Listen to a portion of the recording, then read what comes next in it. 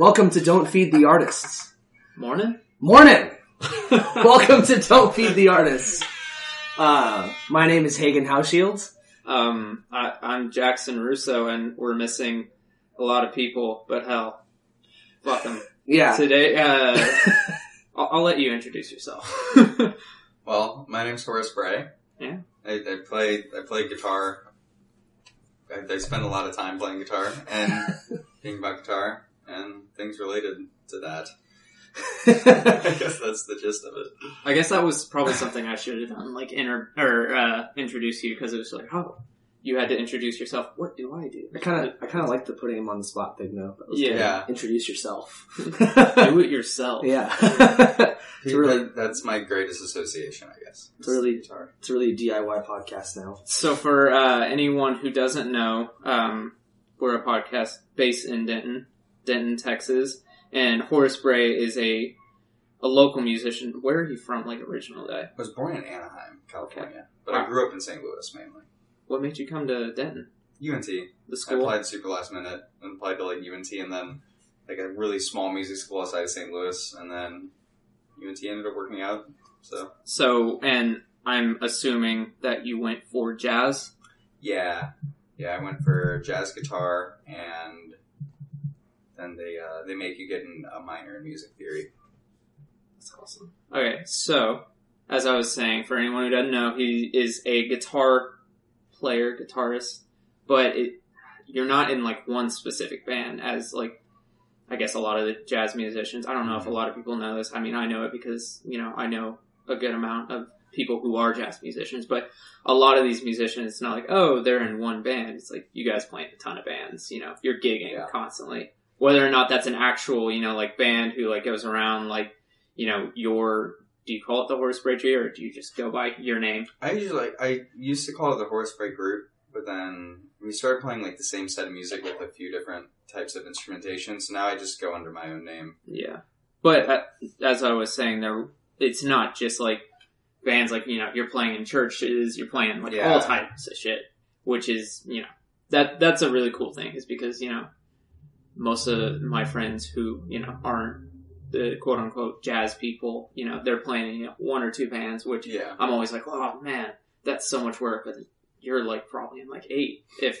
Gee, especially when I was in school, like, it's a lot more manageable now. I only play in, like, a smaller handful of groups. Like, Southpaw Preachers, Sky Window, my stuff, and then, like, a lot of, like, little one-off bands for, like, private parties and stuff, where we're just all pulling from a repertoire that we all have spent time learning.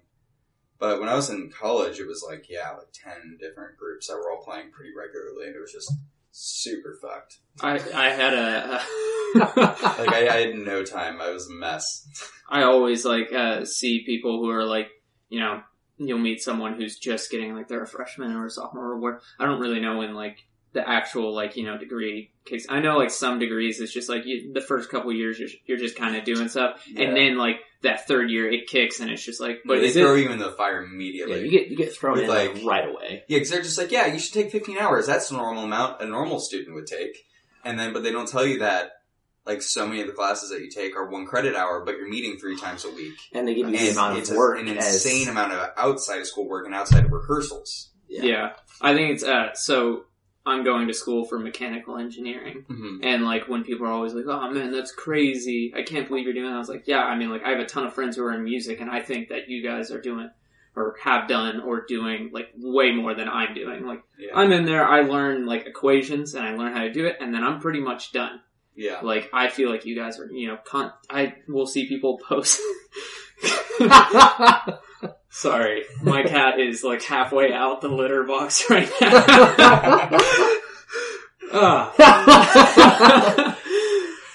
This is great. Face of focus.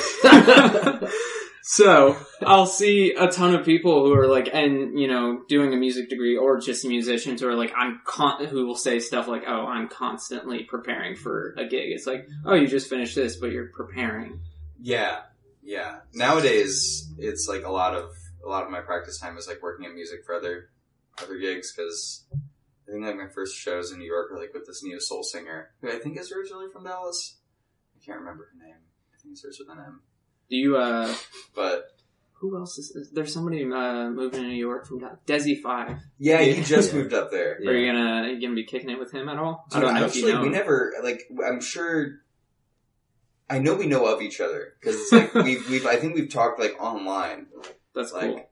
But I don't think we've ever met in person. I've never actually been able to make it out to any of the shows. With that, I forgot. There's like, I think you're like the third person that I've known or like heard of locally that's been like moving out. Like the band Dark Rooms, if you've heard of them. Yeah. They just moved to LA. Oh no way! But Daniel Hart from that, he composes. Like I don't know if he went to school, but that's what he did for a long time, which is composition, and like he does a ton of scores. Yeah. So he's like, oh, I gotta move to LA, and then someone was like, oh yeah, Horace is moving to New York, and then Desi 5. So you guys are all leaving. We're losing everyone, but that's good. I mean, there's just gonna be more people coming up. That's the cool thing about the school being there is that it's kind of like a little magnet for people that are trying to do things.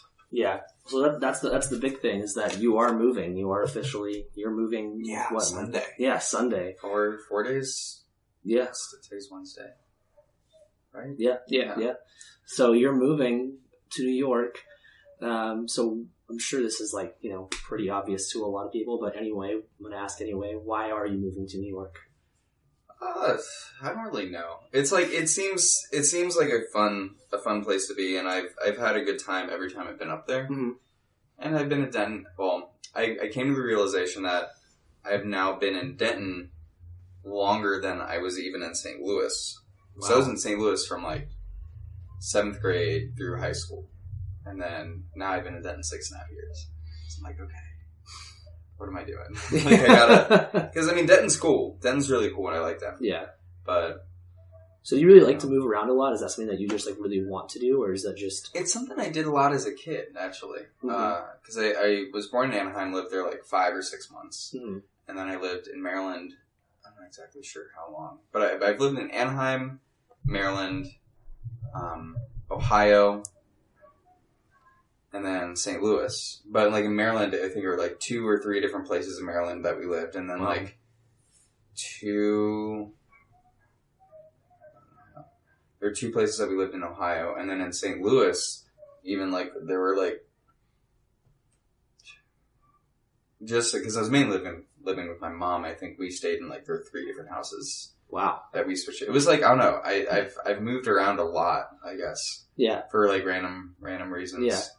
So just, it's like part of you basically to move around? Yeah. Yeah. I'm sure that definitely has like a subconscious effect on it. Yeah. Because it's like, and then since I've been in Denton, like I've lived in a different place every year. But yeah, I think that's everyone. Yeah. Everyone's always moving. I think like I just moved here this summer in the place that we're in right now, and I think I'm gonna stay here till I graduate. Like, this is a cool spot though. Yeah, rent's cheap. It's like what's funny is like I live right next to the main campus. I never go over there unless I'm working out because like the engineering campus is all over there. So I'm like, this spot is wasted on me, but I'm totally happy with it. Yeah. But I think that's perfect that you enjoy moving because like as a musician, I don't know if you per se would want to tour much, but typically musicians, at least nowadays, since record sales aren't really a good source of income, I think like touring and, playing gigs, especially if you're planning to like tour more, like that's perfect for someone. Yeah. You have gone on like what, like two like small runs, right? Well, I was pretty much on the road for collectively a little over 2 months or last year.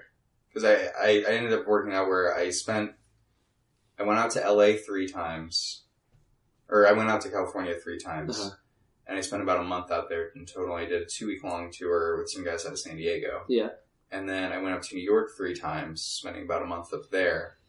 And then I did 2 Texas tours and 2 different Midwest tours. That's awesome. So it was maybe closer to 3 months I was on the road. Wow.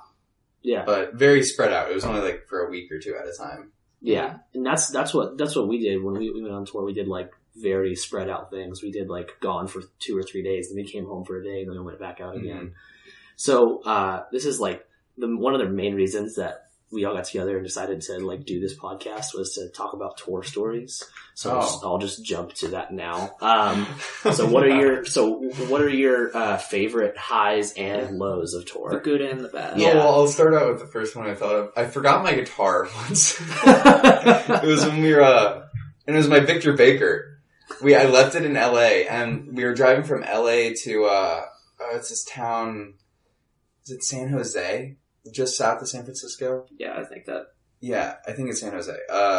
We were driving to San Jose, and what happened was that we had to leave really early in the morning, and I put all my stuff by the door the night before. I didn't know that someone moved my guitar to the other side of the room, so then it would be safer, and it wasn't right by the door, and like, that's fine, but they didn't tell me. So then when I woke up, I immediately went to the bathroom, and then when I came out, they had already packed up everything that was by the door into the car. Mm-hmm. So I figured, of course the guitar's in there. Never, ever assume that. Always do a dummy check. It doesn't matter how sure you are. Yeah. Because, like, 3 hours into the trip, we get a call from my friend in LA who we were staying with, and he's like, yo. So it's like, did you mean to leave your guitar? Or I think he was even sassier. He was like, yo, how's your guitar? Or something like that. And then I just looked back, and it was, because I ended up like we were going up there for a clinic. Mm-hmm. And then luckily we were coming back to play at, Cal Arts the next night. Or that evening we were coming back. So we were still like, we were gonna end up an hour outside LA, but we didn't have it for the show. Up in San Jose, so I ended up having to like borrow some kid's guitar in San Jose, and everything worked out fine. Yeah, but it was definitely like I had to go through that process of I just left my guitar in LA. Yeah, I'm sure that's like heart racing, like shit. Should I turn around? What do I do? That sort of thing. Yeah, I would have no idea what to do if I like left any. I mean, I did leave. Hagen left a hi-hat. I left a hi-hat stand in Austin. We were in San Antonio, and I opened my stand bag, and I'm like, huh. And it was like, where is it? It was one of those things where we didn't realize until like last minute. It's just like, oh man, like.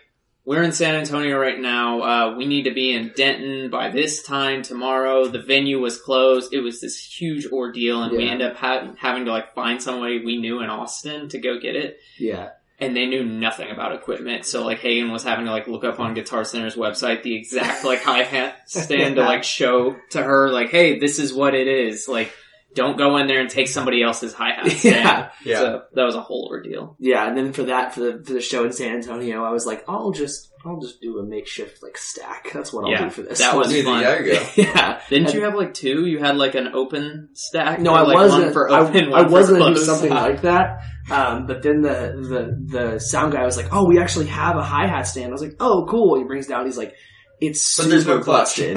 Well, luckily I have my clutch in my backpack, okay. So that was good. But he's like, "It's super broken. It only stays at one height." And by one height, he means right next to my snare, like literally on the same level. And I'm like, okay, how am I supposed to? It was a pretty rough gig. Yeah, for that, but it was still fun. I can only see that being okay if you're playing like open-handed. Yeah. Counterpan style. Yeah, exactly. Yeah, Connor plays like solo. Yeah, I noticed that last night because I was like at Greenhouse. I was right behind like Connor watching, and like I'd never noticed his like hi-hat is like right next to his snare. It's super low. Yeah, I've never seen somebody do that. Yeah, and I've seen him play in like 5 groups. Yeah. How have I never noticed that? Okay, so would you call that a high or a low story for getting your guitar? Probably a low. I'd call that a low. I was real sad. Everyone starts with the low. But it's like we were just like in the middle of what's it called? Like the green belt in California where like all the farms are, and it's like it's actually really crazy to drive through there because since everything's in a line, if you stare out into the crops, it's like you start to see like the weird fractal patterns in like get created from the certain speed you're going with the rate of how they're planted. But so I just got to like sit in a car and just like, okay, let's call the shop, see if we need to rent one or if there's one that we can borrow. But it was a good lesson of like, you never really need to stress out about any of Was that. the guitar you borrowed, was it like a Jackson?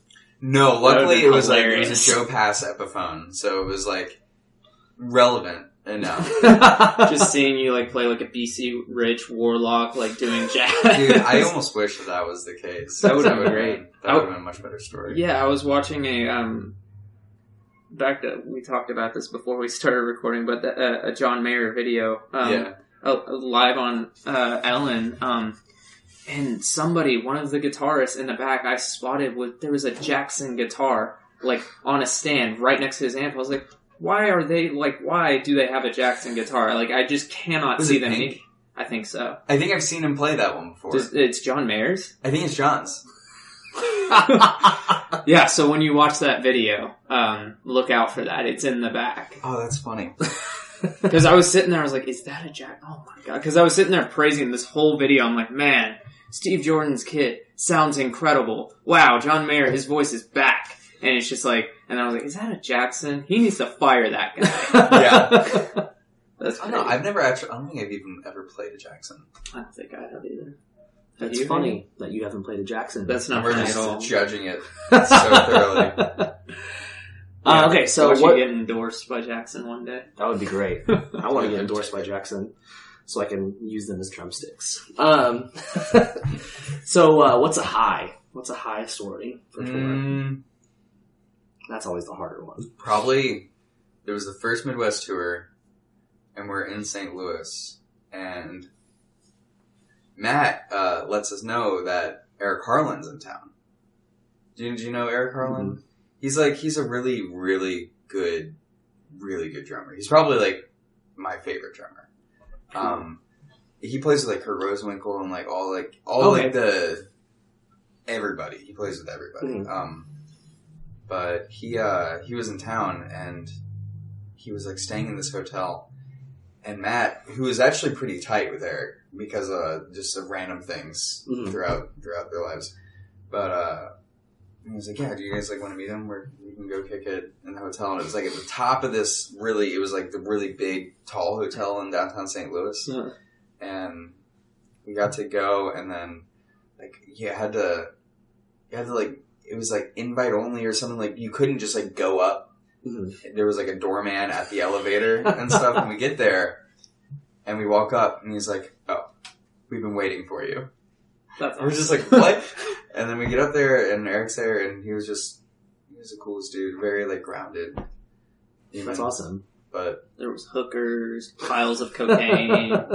No, there was nothing like that. It was like really expensive beers that weren't necessarily really great beers. And like, I think that's how that works. Yeah, but it was fun. So got to kick it with like one of my drum heroes. That's really cool. That was really fun. I've had a lot of really great experiences on tour. Not really many bad ones. That's good. Like the entire California tour was super, super fun. Mm-hmm. You guys had that one show, was it in Austin, where you guys got like asked to play like an after hours like lounge or something? Yeah, that one was really cool. It was with Matt and Mike, and I think it was our first or second time playing in Austin. Mm-hmm. And we played the show, and the show went really well, and then we heard about this like late night kind of like underground like jazz concert that was going until like 3, and they were like drinks, and like it was just a hang. It was in this kind of like this warehouse space, and we got there, and it was like $20 cover or something, but it was all you could drink, which was cool. And then they ended up playing, and then everyone was still hanging, so they had asked us if we wanted to play a set. They'd like reimburse us for like our cover charge, which is nice. Yeah, that's really cool. And so we played, and then it was just a big fat hang until like, I think we ended up getting to bed at like 5 a.m. Nice. That's awesome. Which isn't like terribly late, I guess. No, that's not bad at all. Yeah. That's That's awesome though. That's really, really cool. Yeah, but that one was really fun. Yeah. It was cool. And then I think, and the next morning we had to drive back, and then I had like 3, that was at Utopia. Utopia was the next night. So we did that thing in Austin, and we came, and then like Mike and I had 3 back-to-back shows at Utopia. They pretty much like just drove in. We drove in, Mike and Matt went to their gigs, and Hill picked me up from like South Dallas, and then then when Mike came in like straight from his gig, and then had the 3 back-to-back shows. Yeah, that's crazy. That's absolutely crazy. So you play the main trio in Denton is you, Mike Lozecki, and Matt Young. Yeah, and Connor Kent. Plays with us pretty frequently as well. Okay, cool. So Matt Young, Connor Kent play drums. Mike Lozecki plays bass. Mike Lozecki plays in like 1,000 things, right? Yeah, like 1,000 things. Yeah. Mike Lozecki also has a problem with Jackson. I knew that was going to come up. No. At least not. I think like somebody put a hit out on me, and like Mike is on top of playing in like 30 bands, and he's also like a secret hitman. Because so here's the story, and like I'll probably edit this out because I don't want to seem like I'm talking shit behind someone's back. I've met Mike like maybe 3 times, like, and we're not like friends or anything, but like it's just like he's a super nice dude. Yeah, he's a super friendly guy. Yeah. So what happened was I was walking out of, I think it was Pascal or something one night. He wasn't playing. It was just like a normal night where not a Sunday. And I was just walking on the square, and I had the right of way. I had the light, the walk light, and I turn, and there's this car like coming straight at me, and I'm with my girlfriend, and I'm like, oh my god, this person's about to hit me. So I push my girlfriend like to get her out of the way. So I'm like, okay, well, we'll see how this goes. So I push, and then the car like stops like maybe a foot away from me, and I look, and it's Mike. And I was like, oh my god, I know this guy, and I see him play all the time. And I don't think we had met yet, but I was like at that point where I was like, oh my god, he plays in a ton of bands. This is so funny. And then I just kind of look at it, and he just looked like, oh my god, I just almost hit these people. And then I just kind of walked off, and I'm like, oh, that's funny. That happened. Jesus. It has happened 3 more times. Where Mike's almost hit you? Yes. Okay. So that time, and then another time I was on the square, and like basically something just like that happened, and I was like with my dad and with my girlfriend again, and my dad didn't think anything of it, and I looked at my girlfriend and I go, that was Mike. Have you guys ever talked about this? No. Oh, you have to. You have to. I don't want him to feel bad or anything. Well, he should feel bad about it. Almost feeling bad about almost trying to kill you. But then the other 2 times, I wasn't like a pedestrian. I was in my car. One time I was just driving, and this car was like coming, and like it like started to like come over into oncoming traffic. I was like, oh my god. And that oncoming traffic was me. And I was like, and then they kind of like swerved back over. And it was Mike. It was Mike. And I forgot what the 4th time was, but it was also... just like text him while he's driving or something. There has to be something like that. It's just like, man, I think he wants to kill me. That's really funny. And he's a super nice guy. Like, I'm not trying to talk shit about anyone. That's so funny. It's just one of like the coincidence. Like, I'm concerned about his driving. You should like write like a blog post just saying, Mike Lozecki has personally tried to kill me. Yeah. It'd be like a missed connection. That was actually a clickbait title. Yeah, that'll be it. That'll probably be the title of this. Mike almost killed me. The Horace Bray interview. Yeah. Mike Lozecki tried to kill me. Yeah. I haven't really talked about any No, I've definitely other had than my friends. a lot of experiences where it's like, we'll like start to run out of gas, and Mike will just want to push it as far as he wants to go on tour, and it'll be like the lights on. But dude, I don't know. I've had a hilarious relationship with Mike. Yeah. Because I've known him. I started playing with him like pretty early on, like my sophomore year. Yeah, he was telling me the other night that you guys used to live together like 5 years ago, and that's like in like 2012 we lived together. It's like all the songs like really fleshed out, like to like as you 2 together, like when you guys lived together. Yeah, like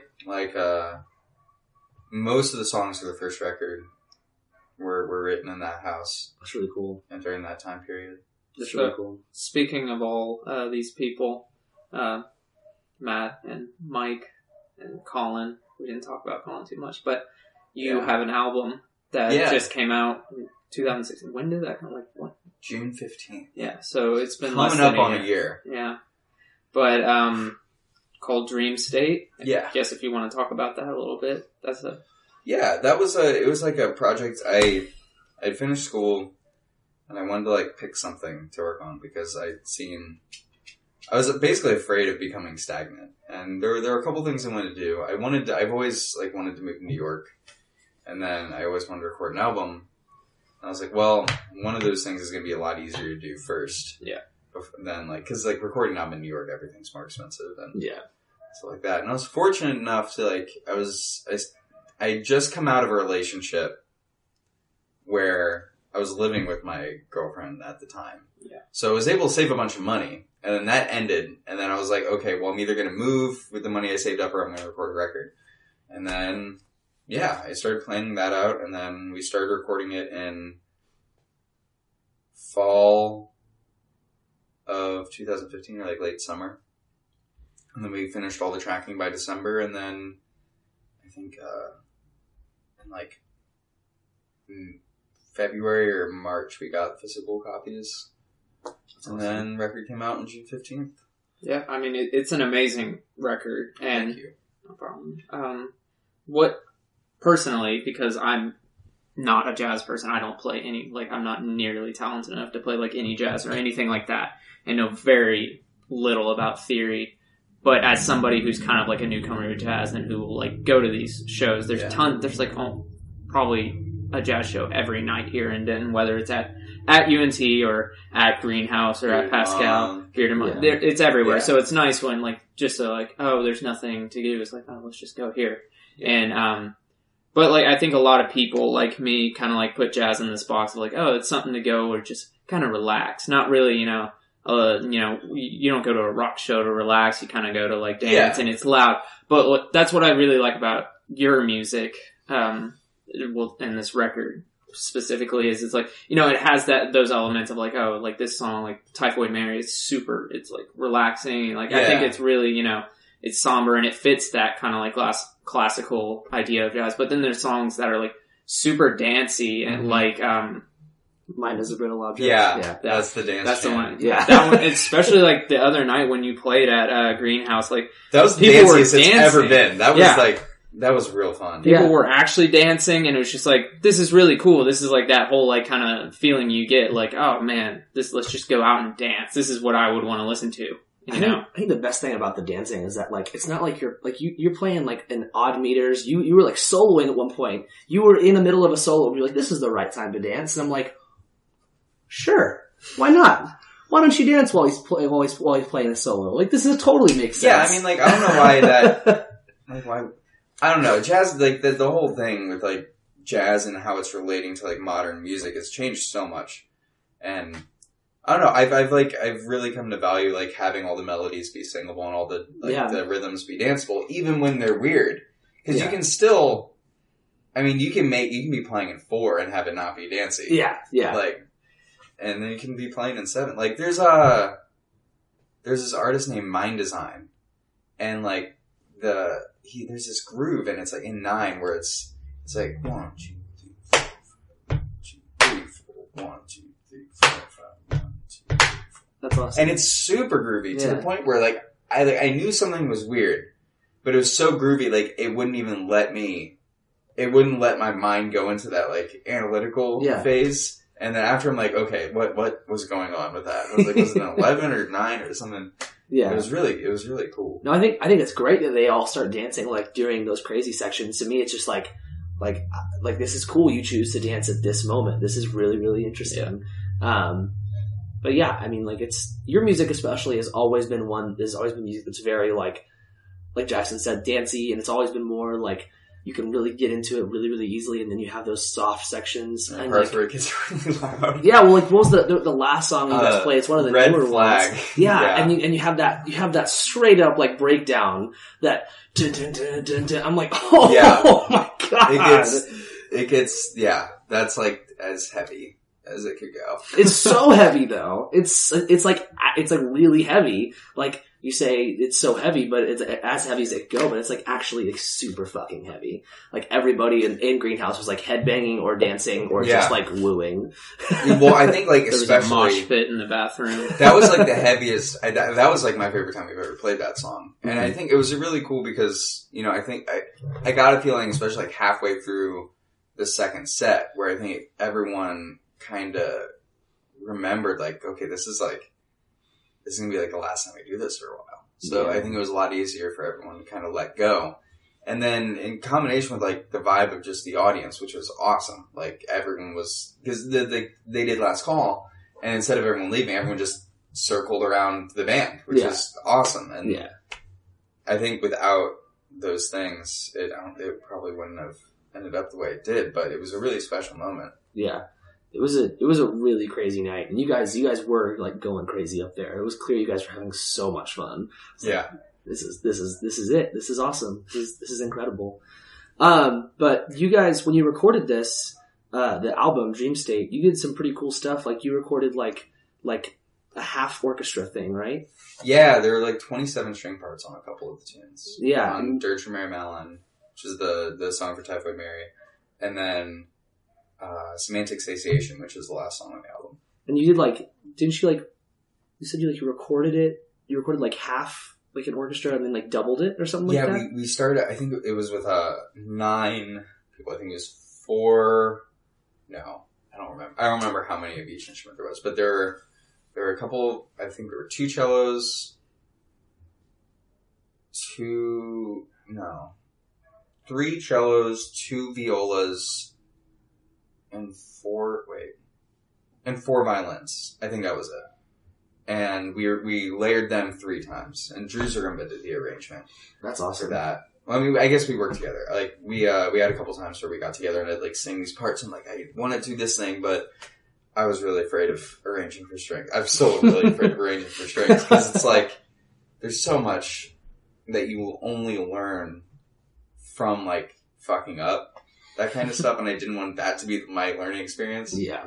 Because it's like it can work on the computer and on the program will say, yeah, everything's in the right range. But then you realize that like the violin only hits that note when it's like really loud or something. Right. Or like every time if they play that low, it doesn't speak and come over like the cellos and the violas and stuff. Right. So that was really fun. And then we did like some vocal overdubs and some post-production stuff. We tried to make it really subtle. Just like it'd be like just, I don't know. I think there were like a couple big crashes in the ambient things where we'd like throw on like a little bit of modulated reverb or have some jangles with delay on them. Nice. And like have them panning around. Where did you record that? In Corinth at like his home studio. Awesome. It's actually where Connor lives. That's like the most exciting Yeah, stuff. Jake Greenberg, if you know him, he's a bass player. I do not, but that's cool. He's cool. He recorded my album. He's recording the Sky Window album. Nice. Which is like almost done. I think it's gonna be done. And you're gonna be on that, right? Yeah, I'm on it. It just sucks because I'm moving. You guys, Sky Window had an album release like last August, right? Yeah. You guys released a single. Dude, yeah. And that was like, we shouldn't even release a single because it wasn't even done. That's crazy. Like that wasn't like the finished product by any means, even for that one song. It's yeah. You know, sometimes like things take longer than you'd expect, and it's better that and get like an amazing thing than like rush it. Yeah. I saw Facebook in January. Facebook was like, it had a post where I was just like, so happy to be finally tracking the guitar parts. And I was done tracking them like last January. Wow. That's crazy. Yeah. So it's been a while. But dude, it's insane. I was over there last night with Jordan and we have, I think 6 of the songs like bounce, like ready to be sent off to get mastered. Nice. And then like I think 3 more are just like, right now we're just trying to get a clean bounce because there's so much stuff that it's really hard to get through the entire bounce without there being some kind of digital fragment where like for a second. So it's just a bunch of like restarting the computer, clearing all the RAM, and just like praying to God that nothing gets messed up on like that last. Are you working in like Pro Tools? Logic. I don't know. Like, okay, so on Pro Tools, when I bounce, at least the edition I have, it bounces in real time. So like, if you have a 13-minute song, you have to sit there. Yeah, same. And we're just crossing our fingers the whole time. And then we get to like the last chorus where like the drums get really heavy, and then just there's like a couple more plugins that get turned on, and that's just too much. That's exactly when that happens. Bouncing, it's like, you get through 7 minutes, and you're like, man, this is great, and you just start getting on your phone, scrolling through stuff, and then you just hear like a little pop, and you're like, because that and you have to restart. Yeah. It's a nightmare. The new Pro Tools actually, like, they have, like, one that doesn't bounce in real time. Like, I think it's automatic. But I guess you still have to go back and listen to it. But, I don't know. That whole bouncing in real time. And I know we're alienating everyone who listens to this, but... Well, but the people that know will sympathize, because it's like... It's a nightmare. Yeah. Especially because that's basically the ending part, like, where you're done, other than, like, approving the masters and everything. I guess for listeners, it's like we're talking about the process of, like, you have all the little bits and pieces in the big file. And then you're bouncing it down, so then it's in the MP3 like you would have in like iTunes or something. Yeah, like compressing it. Yeah, just to this tiny file. Yeah, and it always gets fucked up. And as I said, it was like it's the last thing you do, other than sending off, that takes nothing, and all you have to do with mastering, unless you're mastering it yourself, which almost no one does. Yeah, is just approve a master. But bouncing is like the final thing. Is like I'm done, other than approving. And, like, it's always, like, the most tedious thing, and you're always just super, like, worried about it. Yeah. What a terrible thing to talk about. Recording just stresses me out in general. So Yeah. just, like, a very, very anxious process for me the whole time I'm recording. I just, like, I get super on edge. And luckily, like, when we recorded our EP, I was pretty relaxed. But the last time I recorded, before that, I was just, like... I was like snapping at people, and I was just like, ugh. Oh yeah, dude. It's like, well, because it's so, I think it makes people especially on edge, because it's not like you're losing yourself in the moment of like a in-person performance or something. It's like, it's really easy to fall into the rut of being super self-centered in the way that you're viewing what you're playing. Yeah. Which automatically, like, taints everything. Yeah.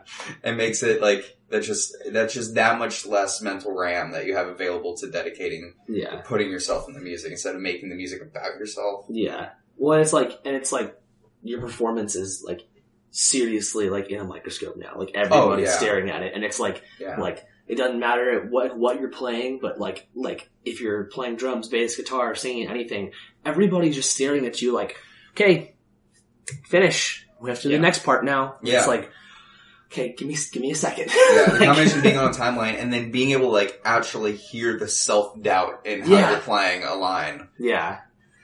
Oh, it stresses me out. But it's also a really healthy process to go through. It is. Yeah. It's like the weed out of like, it'll take out like the people who aren't, cut out for this, and Yeah. We're a loud rock band, so like, I'm not the best guitar player, but there's a reason we call ourselves garage rock, because, like, we mess up. That's kind of, it's kind of the characteristic of the genre. But, like, whenever we're recording, that doesn't fly. You gotta... I mean, those grimy guitar parts are hard to play, too. Yeah. I don't know about that. I'm just not that great. But, it was, it's like, when we're playing loud, he's hitting these crashes like Dave Grohl, and then we have a bassist who has like a big muff pedal on, and then I'm like, oh, I messed up, but like I'm behind all this, and it's like, we just kind of look at each other and smile like, we messed up. But I mean, also, like, I think, like, it's really important to ask yourself, like, is perfection the goal with this, or is it documenting the feeling of what we normally do? Yeah. Or having it be like a snapshot of how you guys are approaching the thing in that point in time. That's true. I'm going to keep that in mind when we go in the studio in a month. Yeah. Thanks. I'm going to write that on, like, my wall in the studio. Yeah. Horace Bray. It's like, dude, there are plenty of times when people, like, mess up in recordings. Yeah. And those are absolutely wonderful sometimes, but also at the same time, like, whenever I'm listening to recordings and, like, it's clear that nobody's, like, they're not playing to a click, or maybe they are playing to a click, but they just aren't paying attention to it, or, like, the mess-ups are just too obvious. Like, that's when I can definitely get a little too judgy about stuff like that. And then I know that if I created that product, I'd be like, what did I do? What have I done here? It's so frustrating when you hear, like, people talk about, like, oh, man, messing up, that's kind of part of the music, because it's just like, okay, when we're talking about messing up, we're talking about like, oh, you had like a little finger slide or a scratch, like that's what they're talking about. But they're not talking about actually messing up, like that. Like if that was the case, like if you didn't go to the bridge, exactly. that's. I mean, there's a line. Yeah, it's this whole because you hear about it and you're like, man, this was wrong with music today. It's just also like, but you gotta know how to play your instrument. And Yeah. like, it's still super stressful. I mean, it's all about finding that balance. Like, you gotta, like, let yourself care about it a lot. Yeah. And then, like, you have to be able to, like, not, let yourself not give a fuck and, like, let it go. Yeah, that's true. You need to. This is like a personal question that I want to know. Yeah. Do you have, not personal as in like, oh, personal, like, that was a horrible way to phrase this. Do you have any, what are your non-jazz influences? Non-jazz, dude, most of them. Like, I really love, I've been rocking this the new album by Landlady, which, dude, do you know about Landlady? No. Dude, oh my god, they're so good. It's a funny story because, like, one of the first bands I got into when I got into college was this band called Father Figures, which is kind of like a noise. You know about Father Figures? Yes. Alright, so it's a saxophone player, Adam Schatz, for Father Figures, has gone on, Father Figures isn't as super active anymore, but they all met at NYU, and then they did that thing. It's like this crazy, noisy, really post-production-y, trippy noise thing. And he went on to, like, start this thing called the Winter Jazz Fest in New York City. NYC Winter Jazz Fest. It happens every January. And that's been going on for the last couple of years, and it's awesome. And then he started this band, and he went from playing saxophone to playing, now he sings. Wow. I think he plays keys. I'm not exactly sure. But, it's this band called Landlady, and it's so good. It's so good. I've been listening to that a lot. And then, I also, like, really like Animals as Leaders, and Sean. Yeah. And like, Keep it in your pants, Hayden. yeah. But, like, I listen to a lot of, like Eastern European minimalist music. like Ligeti, and, Arvo Part. I don't know how to say any of their names. Yeah. But, and then, I still like listening to Bach. And it really depends on the day. Like, most of the stuff I listen to, especially nowadays, isn't jazz. Yeah. Like Kneebody came out with a new record, and that's like the closest thing to jazz that I've been listening to recently. Yeah, that's like not very close to jazz. No, but I've been listening to that one too, and it's like that was something I was listening to on our drive. We played Louisiana this weekend. That was one of my man, it's so good. Like, but if someone comes out with a straight ahead album, like, dude, I don't have any fucking reason that you ever want to listen to that. Like, I don't know, maybe that sounds bad, but it's like, I don't know, like, if I'm gonna listen to jazz, it's like I'm gonna listen to, like, Soul Station by, like, Hank Mobley, or something like, I'm gonna listen to Art Blakey, or something like that. Like, it just doesn't feel as relevant for me anymore. But, I do definitely recognize that it's had a huge role in how I've developed so far. And, I don't know. It's weird. But yeah, I'm not really listening to much jazz nowadays. What you just described is kind of like how I feel about the Beatles. Like, people are like, yeah, you must love the Beatles. I'm like, I think they did a good thing for us, but, like, can you at least appreciate that they're overrated? Yeah. I mean, dude, have you ever tried to start a song with the chorus? No, but I'm actually trying to do that right now. It's super hard. Yeah, that's true. I mean, it's one of those things where, like, obviously you like what you like, and you can appreciate what, X band has done for you or done for music in the long run, but if you don't like it, you don't like it. Yeah, I mean, so you need to be able to know what it means and, like, be able to appreciate it. Yeah. But it's like, you don't have to, like, use it as your food that you're growing with. Yeah. Yeah. Does it ever, like, do you consider yourself a jazz musician? Dude, I don't know. I used to. I don't think so anymore. I mean, like, I like playing jazz, but it's like, I don't know, it feels weird to, like, call myself a jazz musician now, because I'm really not spending that much time, like, I play at Pascal. Yeah. But it's like, whenever I'm doing that, I'm not thinking about, like, playing within a style necessarily. It's more about, like, how the human interaction is developing in a musical way. Yeah. So you don't go into a song thinking like, "Oh, I'm gonna write a jazz song." You just write. No, and I wouldn't even necessarily. I'd say I heard Ben Wendell use a really cool term, like, in describing Kneebody. He says it's not jazz, but it's jazz adjacent. Oh, that's nice. And that's I was like, okay, yeah, that's how I feel about my music. Where it's definitely, it wouldn't exist if jazz didn't exist. Yeah. At least not in the same way. Yeah. But it's not jazz. It's not trying to be jazz. Your music has a lot of things reminiscent to math rock. Yeah, that crept in a weird way. I never that was like one of the last styles I expected to like. If you would have asked me 5 years ago what my music would like have similarities with, like, math rock would never have been one of them. But it's probably just from like having like just being at Jordan Gein's house and having like a 5-hour long Skywindow rehearsal where 4 of those hours is just us looping like the most fucked up rhythmic thing that like create like you go through the whole process of self-doubt and then acceptance and then like you're back to self-doubt. Yeah. Well, then I bet also listening to like Chon and Animals, as you said, I bet those two bands are pretty big in that. They're pretty big in that respect. Yeah, dude. So that makes sense, I think. But it is interesting to me that, especially more recently, like a lot of jazz elements and math rock elements seem to be like blending, which I think is really cool. Yeah. Yeah, I definitely dig it. It's not something that I would really expect out of math rock because it's for so long, and it still is, but a lot of people associate math rock with like lots of overdoing tapping and stuff like that, and not so much focused on, very... I mean, if you listen to Chon, there's so many major 7 chords and stuff. And it's like, there's a lot of stuff that, I think it's very much their meeting in the middle. Yeah. Chon loves their major because you can think of like Meshuggah is still like, would you call that math? Yeah. Oh, totally. I would put Meshuggah in like a prog metal thing. I was going to say prog metal. Yeah, which also is Animals, but Animals also has that math, like, feels very, like, a lot of their riffs just feel mathy. I feel like the main reasons I put them in prog metal is just because of the 2 8-string guitars, and then Matt Gartzka really just tears it on drums to make it feel like super metal, so. Yeah. Yeah. Okay, so. I think the burning question here is, what's your favorite tempo?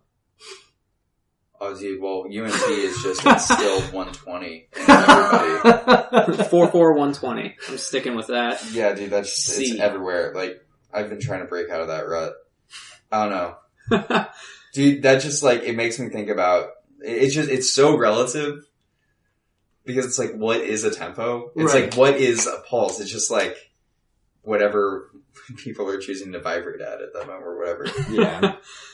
I don't know. Because it's like, for so long, metronomes didn't even exist, and music existed way before metronome. Or, like, the second. Yeah.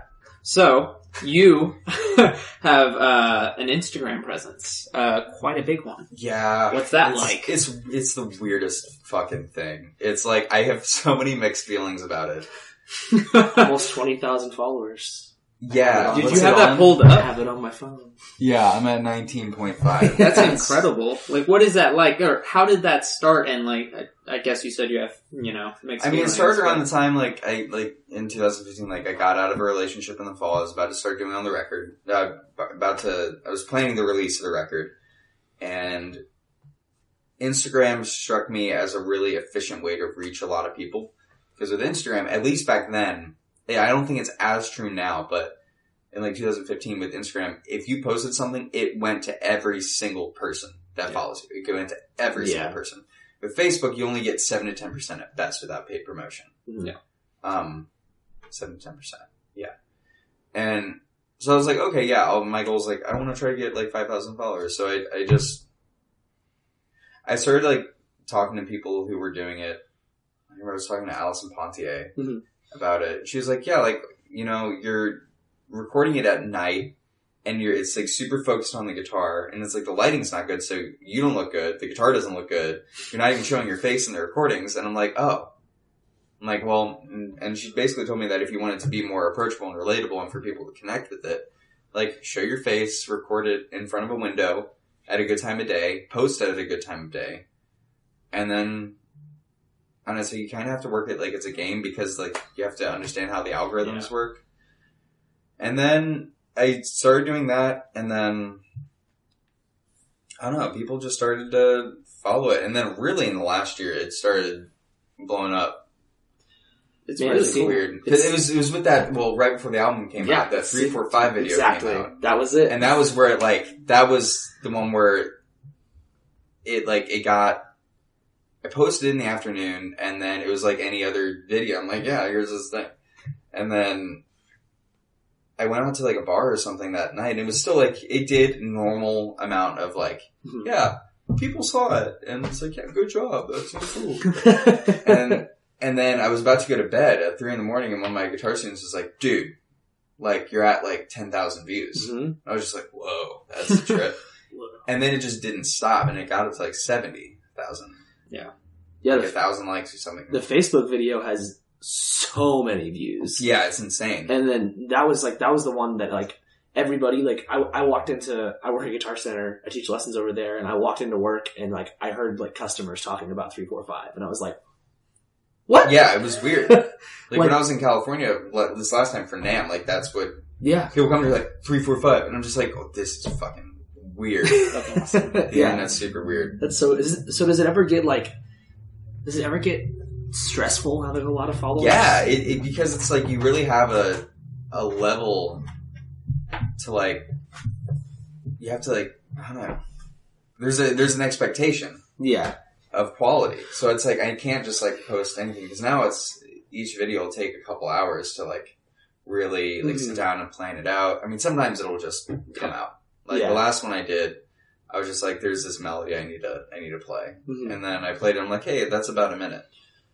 And then that worked out. But a lot of them, like, I'll have to like plan out and like arc it and treat it like it's a 1 minute long composition. Yeah. It's really cool though, because like it's not like there's some like YouTube celebrity where it's like, okay, I have to release this I have to release it at least 3 times a week. Yeah. It's like, well, I mean, I generally try to release it 3 times a week. But I don't get the feeling, and I may be wrong. I don't have the pressure. Yeah, there's no pressure. Like, that's the beauty of like, I think what I'm getting from this is like, you went from this like, oh, I have this goal and I want to do it, and then it kind of became pretty aware soon that I was like, oh, I have to do all this. Like, it has to be. It is a game, and it's kind of, like, there's an equation to this, but you're still able to have fun with it, even though there is all that, because there's no pressure. You're still doing it because you want to share, like, your music or what you're doing. Yeah. So. Yeah, and I every time I get a notification that you're live, I'm always like, this is going to be fun. Because when you go live, it's usually like, someone will say like, ooh, play this. I'm like, oh. Play some John Mayer. Every time. Every single time. There's that, and then people will just like, I've seen people like troll. I don't know if they know you like personally. Some people. But I've seen somebody just like troll your live feed, and I'm like, dude, one dude was trolling. I actually had to like block somebody. Really? This last time, because he was just being real crass. Like the kind of things people would say if they were trying to like just say super sexual things to troll someone in a live stream. Yeah. That's crazy. John Mayer. I have a friend who goes to Berkeley, and I think he's doing vocal performance. But whenever I was talking to him, he auditioned with guitar and vocals, and he was like, whenever they were sitting like waiting to get called in to do their audition, he said everyone was just playing John Mayer. It's like everyone's playing that like neon part, and it's just like he was just kind of looking around like, guys, that's a hard one, right? Yeah, that. But like it was just like. He was just sitting there frustrated. He's like, come on, guys, we're better than this. Like, we all know how to play our instruments. Just because he went here to Berkeley doesn't mean we need to, like, play that. And then there's, like, a little, like, corner of people playing Dream Theater. Yes. That's the corner to be in. That's great. That's excellent. Yeah. Do you have anything? Oh, I mean, no, the Instagram stuff is just, it's just so weird. I mean, like, I have like, I think 400 followers on one of the band Instagram pages that I run, and I'm like, yeah, that's annoying. There's so many people, but it's cool how it connects people though. Yeah. Cause I've done, but the thing that it's really opened up is just like, it's a lot easier to like meet the people that I want to meet. That's true. Because sometimes like they already know about what I'm doing, which immediately like breaks the ice, which is cool. Yeah. And then like I get to teach a lot of Skype lessons now. Like people, I think like the farthest away someone's hit me up is like Dubai. Whoa. I've taught like a couple of people in London, and that's really cool. Mm-hmm. Like it's the human connection thing with it is the part I appreciate the most with it. I think it's easy for people to get super superficial with it. Yes. So you went to NAMM. Yeah. How was that? It was cool. NAMM seems crazy. NAMM is the craziest thing. Yeah. I watched a couple of videos of you playing there. I think there's like 7,000 to 10,000 people. There's so many people there, like over 2,000 vendors. Yeah, and I watched a couple of videos of you playing there, and then I I follow Pliny on social media, and he was like posting videos all around. I'm like, I think I see Horace in one of these videos. Oh, really? Yeah. I was like, this is crazy. This is absolutely crazy. That's awesome. Yeah. I didn't get to meet him. He's so young. I think he's younger than you. Yeah. Aren't you younger than me? Mm-hmm. Yeah. I'm old now. 25. How old are you? How old is the cat? Yeah, I think Pliny's like 21 or 22. He's 24. He's my age. Oh, he's 24? Mm-hmm. Okay. Yeah, he's 24. But he's ridiculous. He's absolutely Yeah. crazy. And he was like, cause him and Intervals had their performance, and I watched that, and then like, he was walking around just like posting stuff on Instagram story. I'm like, hi, there's Mark Lettieri. There's Horace. There's like, I was like, dude, what in the world? Yvette Young Yeah. showed up to fucking Pascal like What? a couple weeks ago. Yeah, I was yeah, they were in town for their thing with like Jason Richardson and Olivia. Yeah. And in walks Nathan Gass, and then like there's this girl with a septum piercing, and she's like, I'm like, man, she looks really familiar. And like immediately I'm just like, I fucked something up. It was like after like our first or second song, and I'm just like, man, she really looks like, I'm like, oh shit. Like, God damn it, this can't be happening. And then I was like, I got super nervous. And then I ended up texting Nathan, I'm like, is that a bet? And then, he's like, oh yeah. And we actually didn't get to meet that night. She had the first driving shift in the morning. They were leaving at like 5, so. Yeah. But then we ended up talking, and now we talk every once in a while. I know that they're doing the tour. So, where can people find you? You have Dream State, you're moving to New York. I don't know if you already have people you're playing with there or plans, but... I'm purposely trying to go up there with no expectation, no plans. Nice. So far there's been a couple things that have like come together, and like I have a couple shows. I think a couple people that are planning on like hitting me up for lessons, but I don't know. I'm just going up there, like saved up like a couple months worth of living expenses just so I can focus on the music stuff, and basically I have like 3 or 4 months. And then I have to have my shit together. Yeah. Well, that's nice. That's perfect with moving. Yeah. I think I can do it. So people can find you on, Yeah, you can find me on Facebook, Facebook and Instagram. The album's out. It's on iTunes, right? It's also on. Yeah, it's on all the normal. Yeah. It's like it's even on like Tidal and stuff. Yeah. Anything? Will just so I can say that you've done it, will you just play a chord on my guitar? It's probably out of tune. Just anything. Wait. Let's see if we can remember. There we go. It's done. Yeah. I was going to ask you to do like 3, 4, 5, but I was like, that's going to take too much time. Well, thanks for listening and Don't Feed the Artist. This has been Sex, Drugs, and Jazz with Horace Bray. Yeah. There you go. Yeah.